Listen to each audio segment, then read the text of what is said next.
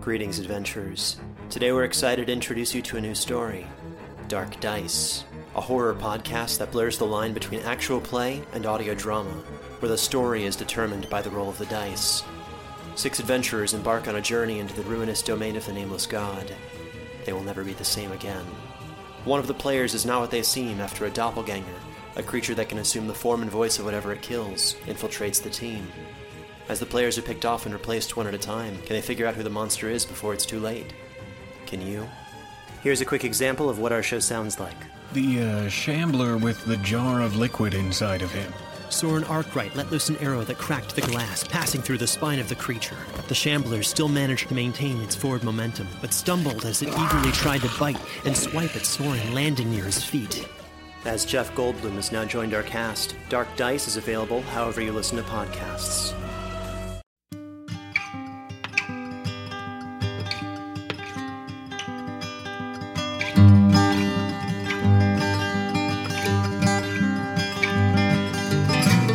Hello and welcome to the Drabblecast, episode 391.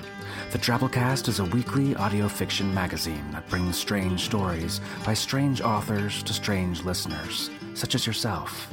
I'm your host, Norm Sherman.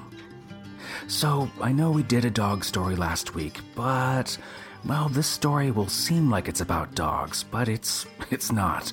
It's about, well, it's a gosh darn Drabblecast story if you've ever heard one, that's for sure. We bring you Day of the Dog by Aaliyah Whiteley. Aaliyah lives in Sussex in the UK. Her stories have appeared in Strange Horizons, Interzone, Black Static, The Drabblecast, and in many other places. Her 2014 weird horror novella, The Beauty, was shortlisted for the Shirley Jackson Awards and also made the James Tiptree Jr. recommended reading list. Her latest fantasy novel, Skane Island, is currently available from Doghorn Publishing. So without further ado, we bring you Day of the Dog by Aaliyah Whiteley.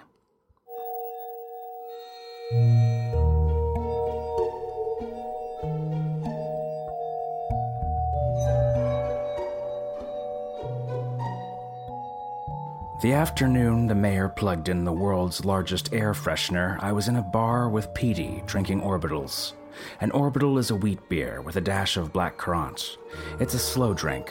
It gives the world a sepia tint, like everything that's happening actually happened long ago, back in the good old days before everything got so complicated.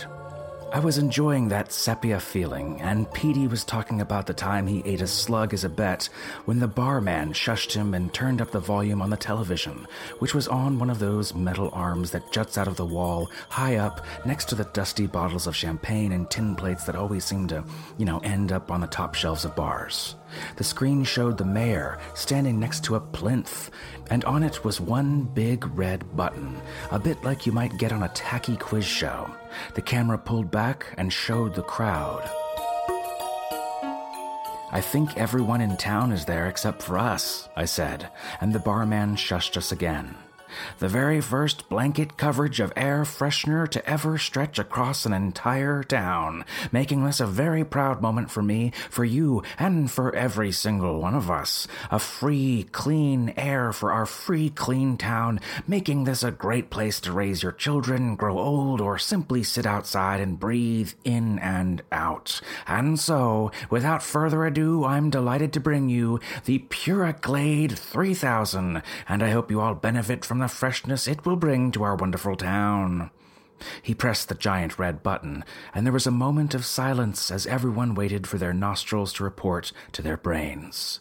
Then there was an "ah," and everyone sniffed and breathed and nodded and, well, they smiled at each other. It obviously smelled great. The barman turned the volume back down. "I guess this is the future then, Alice," said Petey. "Everyone's smelling the same thing?" "I wonder if it's pine," I said. "I hate pine." And then it wafted in through the open doorway, and we were breathing in lavender. "Yes," I said. "I love lavender." Admittedly, it was that synthetic lavender smell that got stuck in the back of your throat, but it was definitely better than pine. "Ooh, now I can smell what my mother is smelling right at this moment. I'm smelling it too. We're all smelling it." Petey drained his orbital and banged down the glass. But what if I want to smell my own feces sometimes? What if I want to smell the rotting corpse of a cat that got run over? Shouldn't I be allowed to do that? Nobody wants to do that, said the barman. Another one?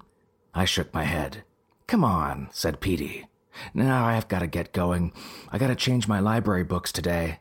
Oh, sure. Yeah, you'd better hurry before they change all the books to the same one. Nobody should be reading anything different, should they? It's just a smell, I told him. I stood up and shook out my skirt, hoping he'd notice my legs. Instead, he stared into his empty glass. I'm, getting out of town before the stormtroopers arrive, I think, he said. That's the orbital talking. I'll call you later. He mumbled something.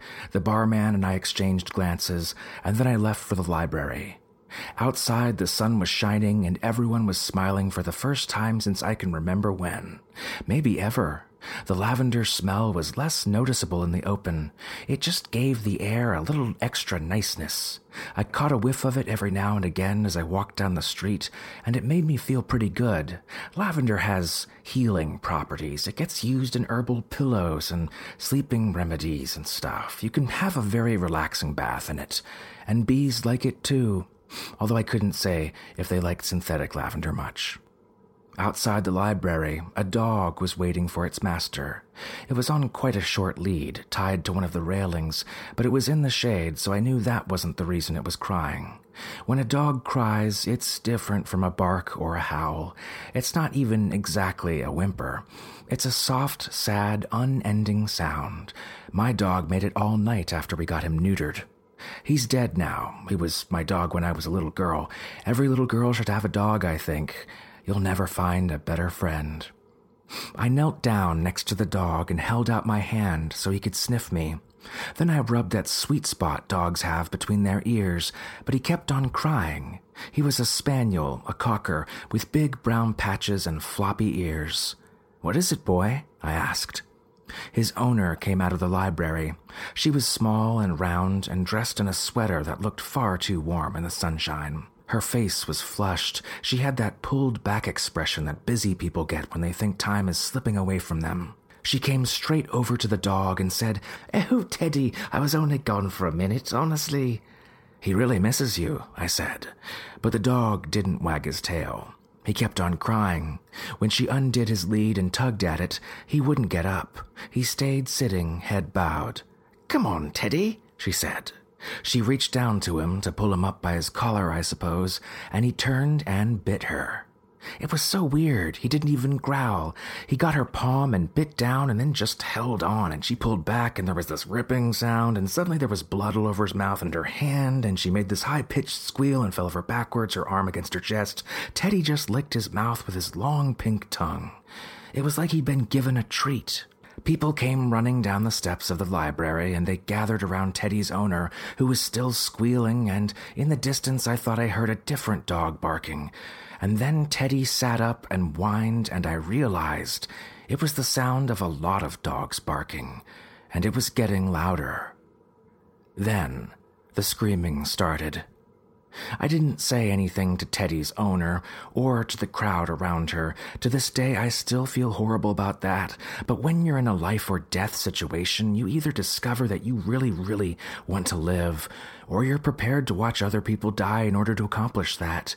Or you discover that you think life is not worth living if you're not still all being nice to each other. Anyways, having lived through that kind of situation, I can tell you that I'm definitely in the first group, and there's no point beating myself up about that. Instinct takes over. I ran as fast as I have ever run, flat out, back to the bar, and I saw things on the way that still haunt me. Bloodied things, slimy things, and things that should have been parts of bodies, and bodies that should have had hands and feet, and the dogs feeding, crunching down, working their way through the townspeople. I hit that bar at 100 miles a second, and Petey and the barman were still there, watching the town square on the television, their mouths hanging open as the dogs, ripped through what was left of the crowd. I could see on their faces that they hadn't really grasped it yet. Not yet. So I said, "It's the air freshener. Gotta be the air freshener." And I closed the door behind me and dragged one of the long, thin tables that usually sits up against the window in front of it. Yes, I know dogs can't turn door handles, but it seemed like a good idea at the time. "The dogs are," Petey said. "Yeah." I walked up to him, took his face in my hands. Words spilled out of me like a script, the things I'd once practiced saying in the night, in the safety of a dark, empty bedroom. "I've always loved you, right from kindergarten, even though you can be a moron sometimes, and I know that you're not good in an emergency. You couldn't even cope with eating a slug, for God's sakes. So I already know I'm going to have to take control in this situation to get us out alive, and that's fine. You don't owe me anything. You don't have to say you love me back. You have to shut up and do what you're told. And I know that doesn't come easily for you, so please try hard, okay?" I dropped my hands away from his stunned expression and looked at the barman. He returned my gaze without a qualm. I marked him down as useful. "What's your name?" "Marcus," he said. "Got any weapons around here?" He smiled, crouching down behind the bar, and straightened up again with one hunting knife and one baseball bat. "Yeah, will these do?" "Yeah, nice." "It never hurts to be prepared." "Right, so here's the plan. We need to get out of town. I happen to know that the woman who owns the hairdressers next door keeps her Range Rover parked out back. Now, the shop was shut, so she must have gone to the plugging-in ceremony this morning, which means that she's dog meat by now, too. So let's hope she left her keys in the car, and if not... "Hey, I can hotwire a car," said Marcus. "I'm liking you more and more, Marcus." "No, wait," said Petey. "Instead of leaving town, we should try to stop the smell, right? Then the dogs will go back to normal and people will be saved. We could drive the car into the big air freshener and smash it to pieces. We'd be heroes." "Okay. Look, the only person I'm acting the hero for today is you, Petey," I told him. "And that's a stupid plan. We're not doing it. Firstly, the smell won't just dissipate because we've smashed the freshener. Second, look at the TV. Are you seeing that?"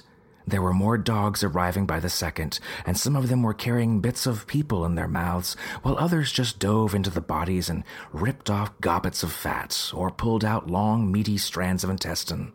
Behind us, there was a yipping sound. A terrier stood by the front door. I crouched down and eyeballed him through the legs of the long table. He scratched at the glass and whined like a good boy, waiting to be let inside by his master. "Oh, I'm not falling for that," I said. The terrier sat down and waited. His tongue lolled out. He cocked his head to one side as if he was thinking hard about something.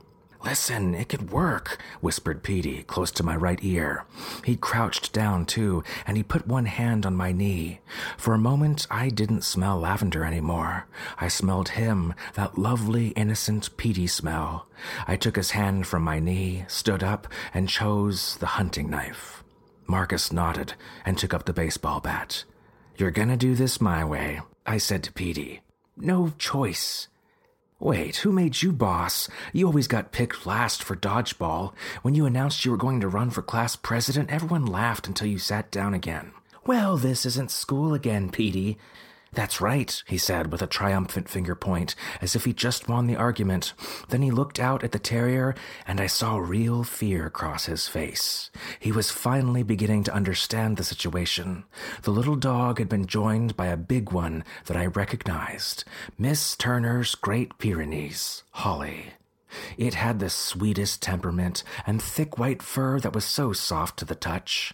I used to give it a stroke whenever I passed Miss Turner on her porch. She loved to chat with whoever was walking by, and Holly adored being stroked. But now Holly's fur was matted with blood, and Miss Turner was probably half-eaten on her porch, calling out through her terrible pain for help and wondering where the hell it all went wrong. I pointed the knife at Petey. "Get up, we're moving. We're going out through the back. Marcus, you take point." "Right," said Marcus, and I followed his broad shoulders to the storeroom with Petey grumbling all the way. Marcus threw his weight against the emergency exit bar and flung the door back. The daylight dazzled, and for a moment I couldn't see a thing. Then I made out the alley with stacked orange crates of empty bottles, and the smell of lavender swamped under the odor of stale beer.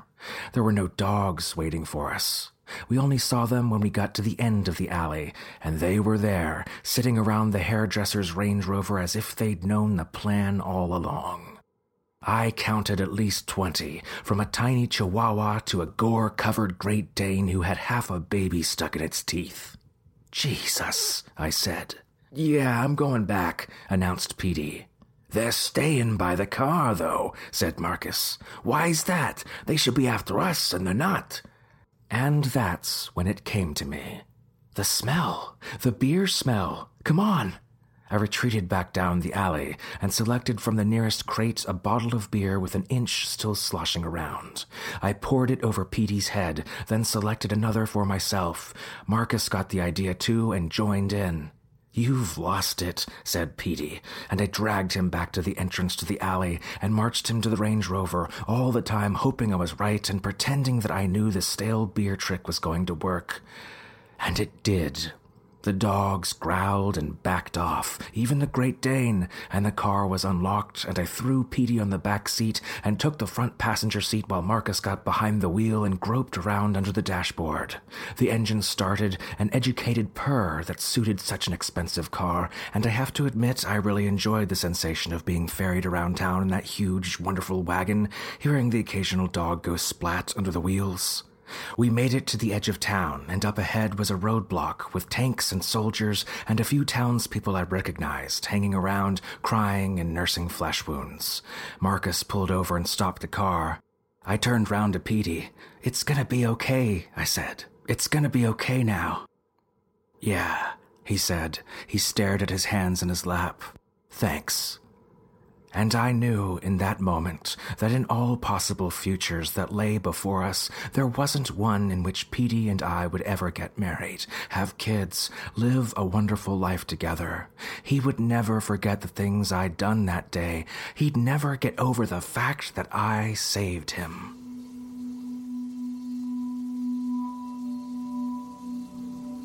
"48 years later." "Are you ready?" I said. Marcus nodded. I stroked his cheek through the balaclava. Even after all these years, he still looked darn fine in his action gear. He worked out 5 times a week and attended a local dojo at the weekend. And I did my bit too. Being 70 really wasn't so bad as long as we both kept moving and popped the pills. Sometimes, I have to admit, I wondered what we kept moving for. Particularly after the kids left home and the government work dried up. I mean, we could have opted for a couple's euthanasia program and our pensions would have covered it. No backstreet doctor skimping on the morphine for us, but we felt there was still something lying up ahead. And we were so right.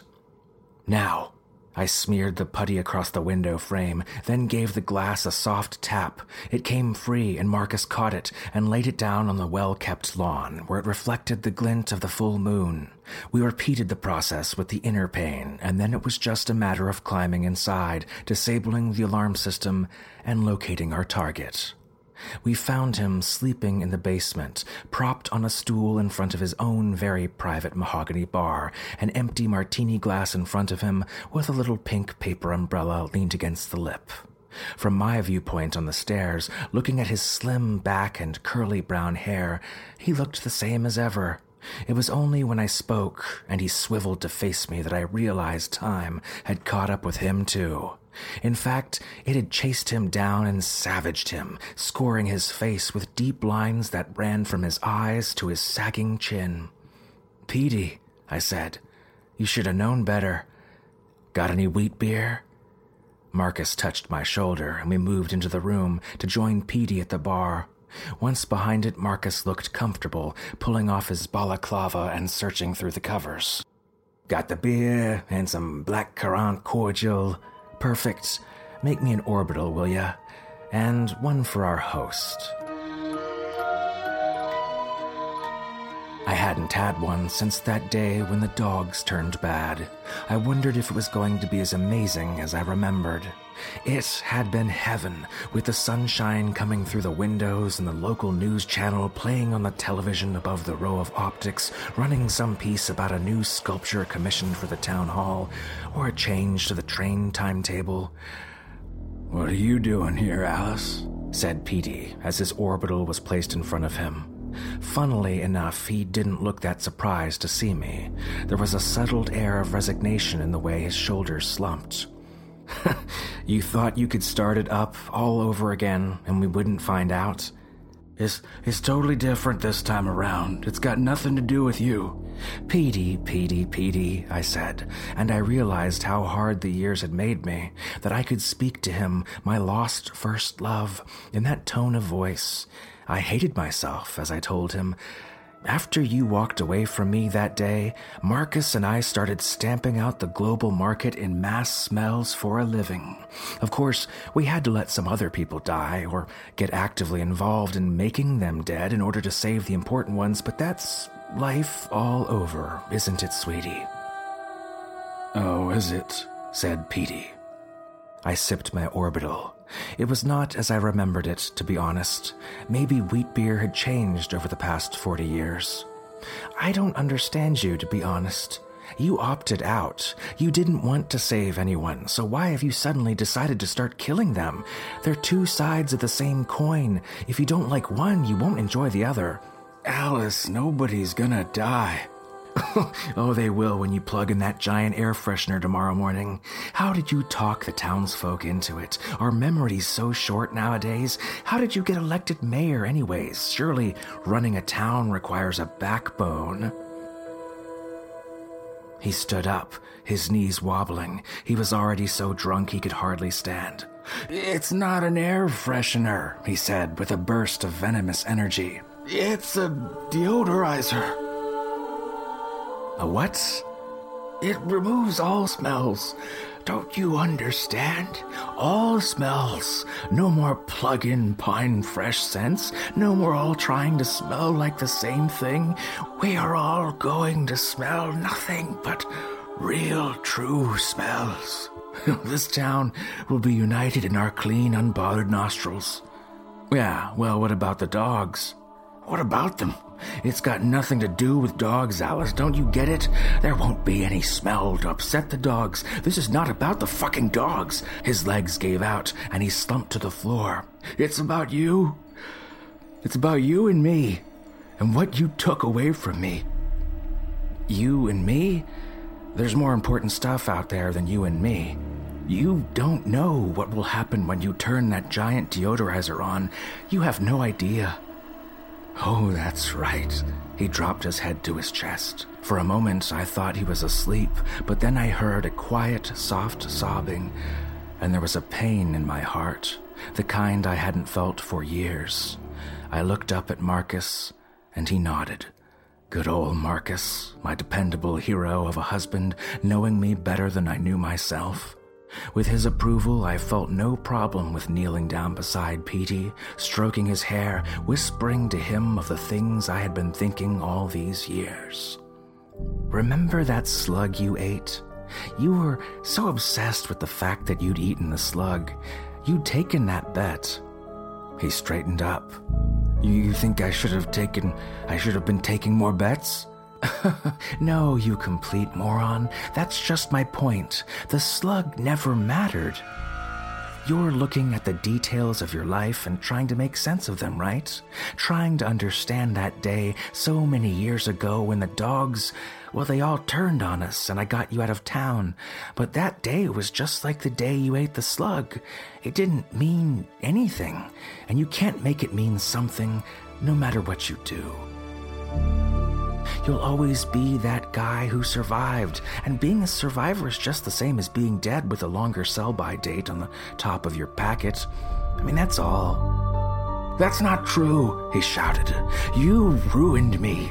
I could have saved everyone. We could have made it to the town square and destroyed that freshener, and those people would still be alive." "It was too late, Petey." It wasn't.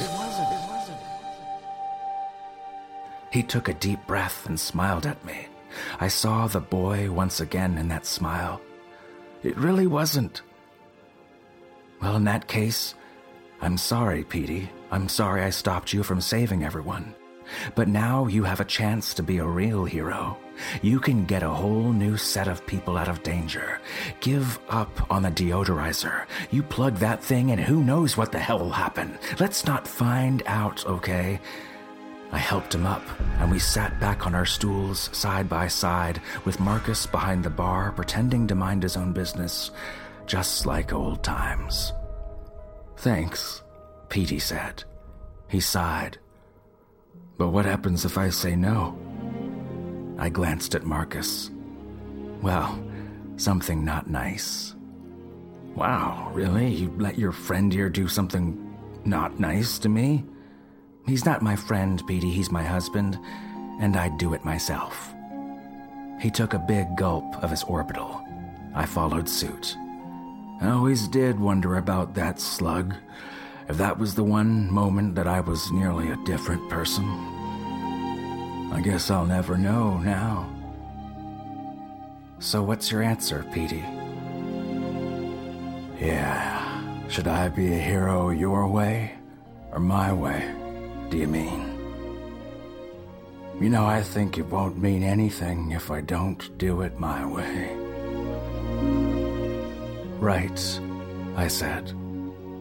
"Have it your way, Petey."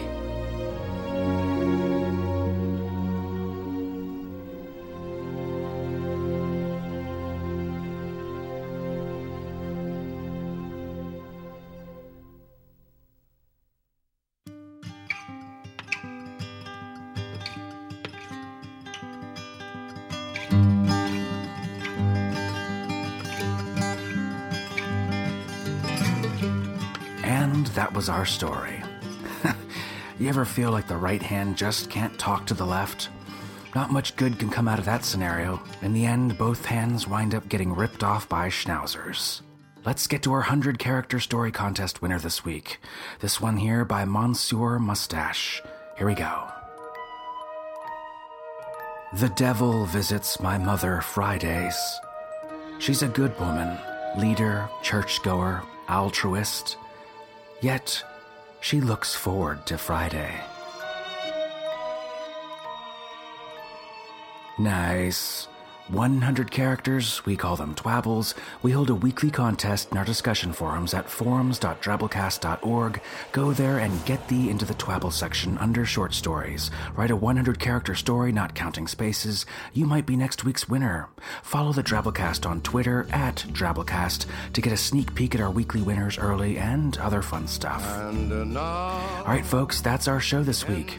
Remember the Drabblecast is produced with a Creative Commons Attribution Non-Commercial No Derivatives license, which means don't change it, don't sell it, but feel free to share it all you like. Write us a review on iTunes or wherever you get our podcast. We greatly appreciate it. If you enjoyed our story this week and would like to consider donating to the Drabblecast to help support us and keep us going, go to drabblecast.org. You'll find numerous support options there, including a $10 a month automatic subscription, which gives you access to Drabblecast B-Sides, an extra episode a month. Check it out, drabblecast.org. Special thanks to our episode artist this week, Toe Keen.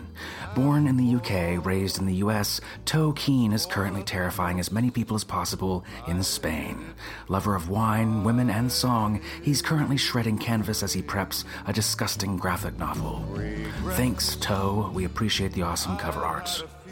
Our program this week was brought to you by Samantha Henderson, Sandra Odell, Bo Kyer, Melissa Harvey, Zimmerman Bledsoe, an old empty baby carriage left out in the rain, Jason Smith, Jen Fisher, Tom Baker, and yours truly, Norm Sherman, reminding you, when you're in a life or death situation, you either discover that you really, really want to live, or you're prepared to watch other people die in order to accomplish that. Each charted course, each careful step along the byway, and more, much more than this, I did it my way. Yes, there were times, I'm sure you knew, when I bit off more than I could chew, but through it all, when there was doubt, I ate it up and spit it out.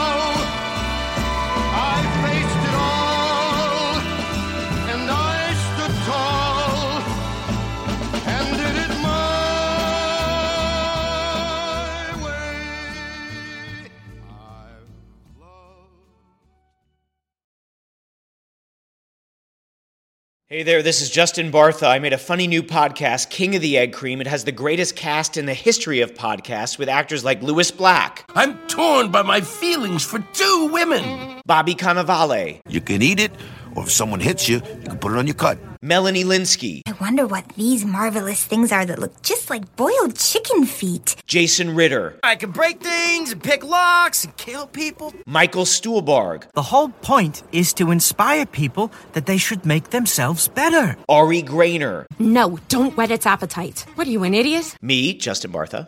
That's not just any egg cream, that's a Lemke's special. And all narrated by the hilarious Richard Kind. This is the story of Harry Dalowitz and how he rose from nothing to become New York's King of the Egg Cream.